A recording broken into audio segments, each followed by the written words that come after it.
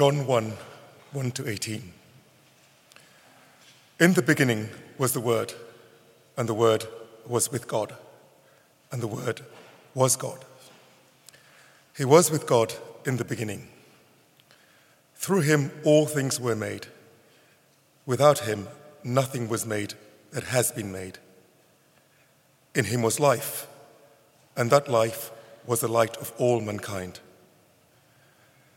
The light shines in the darkness, and the darkness has not overcome it. There was a man sent from God whose name was John. He came as a witness to testify concerning that light, so that through him all might believe. He himself was not the light. He came only as a witness to the light. The true light that gives light to everyone was coming into the world. He was in the world, and though the world was made through him, the world did not recognize him. He came to that which was his own, but his own did not receive him. Yet to all who did receive him, to those who believed in his name, he gave the right to become children of God. Children born not of natural descent, nor of human decision or a husband's will, but born of God. The Word became flesh and made his dwelling among us. We have seen his glory, the glory of the one and only Son, who came from the Father, full of grace and truth. John testified concerning him. He cried out, saying, "This is the one I spoke about when I said, 'He who comes after me has surpassed me, because he was before me.' Out of his fullness we have all received grace in place of grace already given. For the law was given through Moses. Grace and truth came through Jesus Christ. No one has ever seen God, but the one and only Son, who is himself God and is in the closest relationship with the Father, has made him known." This is God's word.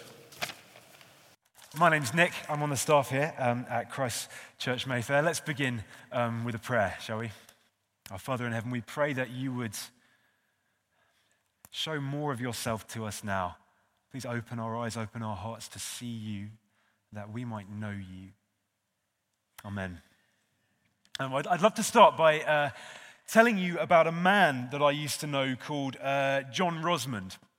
In the house that I grew up in, we were regularly visited by homeless people. Kind of 4 or 5 times a week, we'd have homeless people show up at the door, and we'd make them a cup of tea and a sandwich and have a quick chat. But one of these homeless people, John, really stood out to me. He was this hulking big guy. He had this kind of rough, weathered face, kind of scary to look at. But he always had this friendly kind of twinkle in his eye.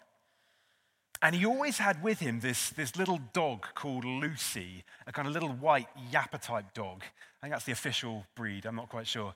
It was always with him. Now, through the years, my family got to know John fairly well. And wonderfully, John managed to turn his life around. He managed to get off the booze. He managed to get off the streets. He managed, with a bit of help, to get into some social housing. He turned his whole life around. And when you asked John about it, he said, "John, how have you done this? So many people, struggle to do that. How have you done this?" What he said was that he did it all for Lucy, this little dog.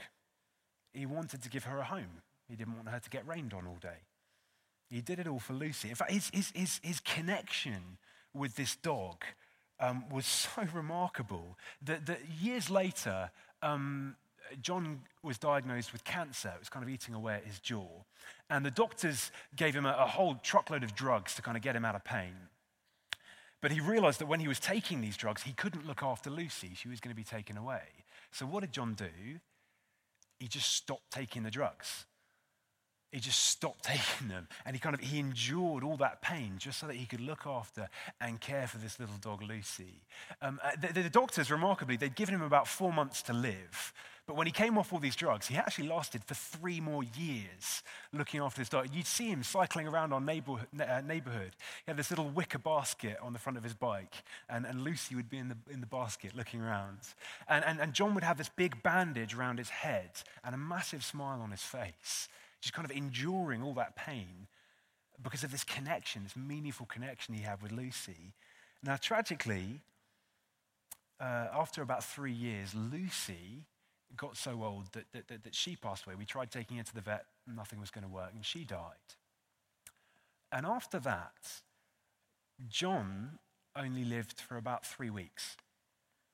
He'd lived for 3 years longer than any doctor had said, but once Lucy was gone, he only lived for about 3 weeks. And we were helping with the funeral. I went round to his house. And I remember as we were clearing some stuff out, I found next to his dusty old chair, I found this note that he'd written to Lucy in this kind of shaky handwriting. And it said this. It said, "My dear Lucy, I miss you so much. My days are so cold and lonely without you. I miss you more than I can say. All my love, John." And to this day, it's one of the most moving things I've ever read. For John, what's that connection which gave meaning to his life? When that connection was gone, he longed for it. He longed for that connection which gave meaning to his life. I guess it's an extreme example, right? But it's a longing that we all share. We all long for a connection that gives meaning to the rest of our lives. I mean, I wonder if you can think of a time from your life where you've longed to feel connected. And maybe it was with a person. Maybe it was with a group of people. Maybe it was with an experience. That longing for connection is something that we all long for. That's partly why Christmas is both so wonderful and so hard. It kind of brings that longing for connection to the surface. I think a meaningful connection like that, it's not just something that we long for. I think it's actually something that we need, isn't it? I mean, if you look at the big picture for a moment, if you take your life, right, and then zoom out to the big picture and kind of compare your life to the rest of reality, we are a very small part of a very big universe. Right? Our lives are over in a split second on the scale of time, over like a breath, gone. And when we face up to that reality, when we compare our lives to the rest of reality, and how can I pretend that my life has any significance? Well, I need to connect. I need to connect with something that's beyond myself. We long for a meaningful connection. We need a meaningful connection when we face up to the realities of life. But have you ever noticed that so often the things that we look to for that connection, they don't give us the meaningful connection we really long for? Have you ever noticed that? I mean, for example, take social media. And that's the big aim of social media, the big mission statement of Facebook is to connect the world. And you know how much time the average person in the UK spends on social media every day? 1 hour, 50 minutes. But does it work? I mean, does it actually give people that meaningful connection that we long for? But all the studies say no. That it says the longer you spend on social media, the less happy you become, the less connected you feel. It ends up just being a distraction from the meaningful connections we really long for.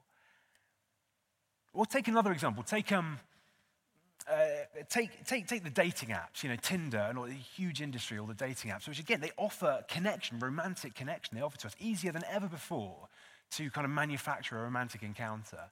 I've got my mates that use those apps all the time. Whenever they want, they can get into a hookup. But does it give them the deep connection that they long for?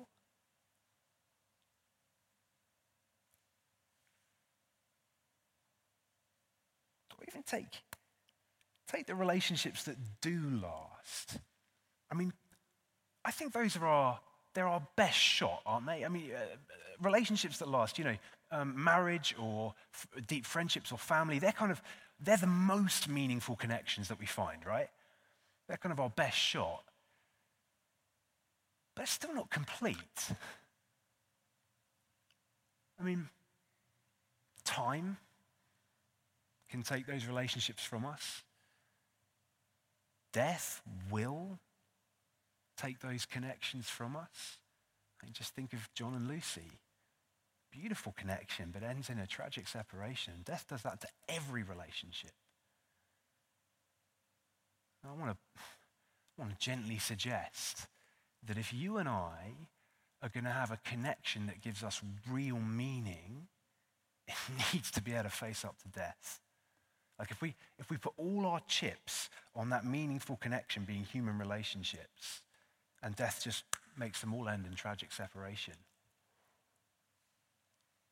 We need a connection that can face up to death. And I just don't think human relationships can do that. So we long for a deep, meaningful connection. We need it, but all the things that we look to, none of them quite seem to fit the bill. Well, what if behind all of those other things, there is a deeper relation, there is a deeper connection that's waiting for you and for me? And what if behind those things, there is a connection we're made for, a connection that makes sense of life, a connection that gives me that meaning that I truly long for? What if there is that deeper connection waiting for you and for me? Let me draw your attention to the words of John 1 verse 14. We're just going to look at this one verse. The Word became flesh and made his dwelling among us. We have seen his glory, the glory of the one and only Son who came from the Father, full of grace and truth. The Word became flesh and made his dwelling among us. The claim here is that in Jesus, God came to connect with us. That is the magnificent claim of Christmas time, that 2,000 years ago, in Jesus, God came to connect with us, to give us that connection that we truly long for. If you want to know how I'm getting that, if you notice on your, if you take your handout, it says the Word in verse 14. If you skip back to verse 1, you'll see that the Word there was with God, and the Word was God. So God became flesh, God became a person, and made his dwelling among us. God came in Jesus to connect with us. That's the claim that we're just going to spend a few more minutes kind of thinking about. In Jesus, God came to connect with us. Now, what do you think of that claim? What's your reaction to that? See, for a lot of people, their first reaction is, okay, sure, that's a claim, but it's just one among many claims, right? I mean, all the major worldviews claim to be able to overcome our desire for a deeper meaning. They all claim different things. Buddhists claim one thing, secularists claim another, Islam claims another.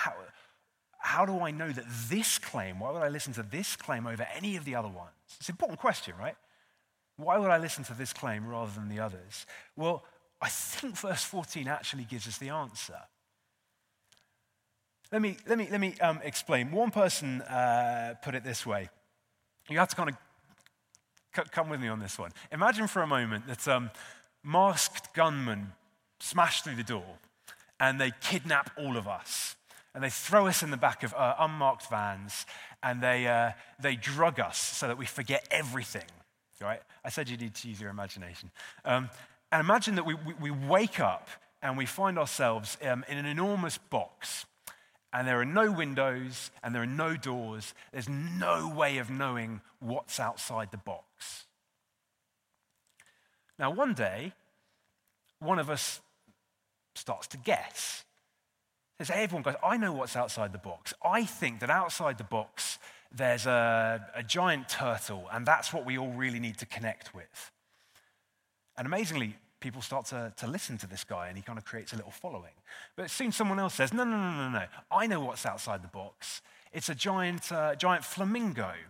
And he manages to get a group of followers who all listen to him. A third person says, no, guys, I know there's nothing outside the box. All that matters is what's here now. And what we really need to connect to is just kind of life inside the box. Well, how would you know who to listen to? You get the analogy, right? How would we know? If we're inside, how can we know what's beyond?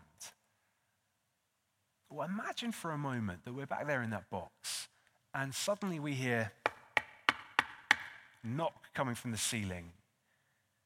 And then someone breaks through and drops down into the middle of the conversation. And that person says, I'm from beyond, and I've come to rescue you. Now that would change the conversation, right? I mean, you might not believe this person. You'd probably want to pepper them with questions, but that would change the conversation. I'm from beyond, and I've come in to show you what the reality is and to rescue you. Well, that is exactly what verse 14 is claiming. Have a look down at verse 14 again. The Word became flesh and made his dwelling among us. The claim here is that in Jesus, God came from beyond to connect with us. Like he jumped through the roof into the middle of the conversation. And he says, guys, that deeper reality that you all want to connect with, yeah, it's me. I'm from beyond. I'm here to rescue you. And that changes the conversation. Now, I kind of want to pause there for a second because when I talk to my friends about this, one thing they sometimes say is, okay, fine, you think that Jesus is God come to connect with us. But if that was true, why wouldn't it be more obvious? Have you ever wondered that? If that was true, why wouldn't God make it more obvious to the world? I can see why people would think that. Again, it can appear like one option among many. But here's what's wrong with that. God hasn't done this quietly. Like, if you look back at the course of human history, most historians agree the one figure who's influenced the course of human history more than any other is Jesus Christ. If you want proof of that, I'll ask you a question. What year is it? 2019 years since what? The way that the human race measures time is based around this man's life, BC AD. And that's not just Christians, that's the whole human race. Okay, 2019 years since Jesus was born, 2020 years since Jesus was born. God hasn't done this quietly. When verse 14 happened, when the Word became flesh and made his dwelling among us, it split time in two. God has not done this quietly. He's ripped off the lid and come down into the middle of the conversation and said, hello, here I am. And he's holding out his hand to you and me. God comes to connect with us in Jesus Christ. Now, that might raise all sorts of questions for you. But I want to encourage you, do ask those questions. This changes the conversation. So do ask those questions. We've got this course coming up in the new year, Honest Questions. A great chance to find out more about this claim, the Word becoming flesh, and to pepper him with your questions. See if he stands up. See if it stacks up and makes sense. It'd be great to see you there if you can make it. Now, before we finish, there's kind of one final thought that I just want to draw out of this verse. One final thought, which is, this is true. If in Jesus God came to connect with us, that is amazing news because it means this. It means that God is personal. It means that the thing outside the box, this connection that we all long for, it's not a philosophy that you have to follow. It's not an idea that you have to analyze. It's a person that you can know. This idea that the infinite God became a person to reach out his hand to you and I, to offer us that connection that we're truly made for. And I love the way that this kind of blows our categories, right? Broadly speaking, people think there are two ways to approach truth, how we can know the truth, right? Rationalism and romanticism. So rationalism says we want evidence, we want logic, we want clear argumentation. Romanticism wants experience. Like I want to feel, I want to know, I want to experience the truth. I wonder which of those kind of two approaches you identify with most. They've both kind of got strengths and weaknesses. They're kind of pitted against each other often. But what I love about verse 14 is that it just smashes those categories. Right? This is rational because God became a person in history. This isn't vague guesswork. This isn't mysticism. This is an actual event that happened in history that you can read the factual accounts. You can weigh it up. It stands up rationally. But it's not just rational. It's not just an argument to analyze. It's a person that you can know. And even better than that, a person that knows you, a person that you can fall in love with. Even better than that, you find that he loves you. In Jesus, God comes to connect with us. God is personal. It means that God is personal. I was talking a couple of weeks ago, just after the evening service, just down there. I was having a conversation with a guy. And he said to me, he was really honest. I really admired his honesty. He said, I love coming to church. I love the music. I love the kind of social aspect. But I don't feel a personal connection to God, he said. I really admired his honesty. There'll probably be people here this evening who feel the same way. If you're honest, I don't feel a personal connection to God. If that's you, verse 14 says that God is offering you a personal connection in Jesus. He became a person to hold out his hand to you and to me. So if you don't feel a personal connection with him, it's not because God isn't offering you one. See, in Jesus, God comes to connect with us. He's offering us his hand. And I just want to implore you, don't turn your back on that. I mean, do ask your questions. Do take one of the accounts of his life. Do look into this further. Pepper him with your questions. But don't turn your back on that. He's offering you his hand. In Jesus, God came to connect with us, to offer us that connection that we truly long for. Let me pray. Father in heaven, thank you so much that you haven't left us. Thank you so much that you have come to us, that you do offer us that connection that we long for, a connection that makes sense of this life, a connection that gives us the meaning that we truly long for. Thank you so much that you became flesh and made your dwelling among us. Amen.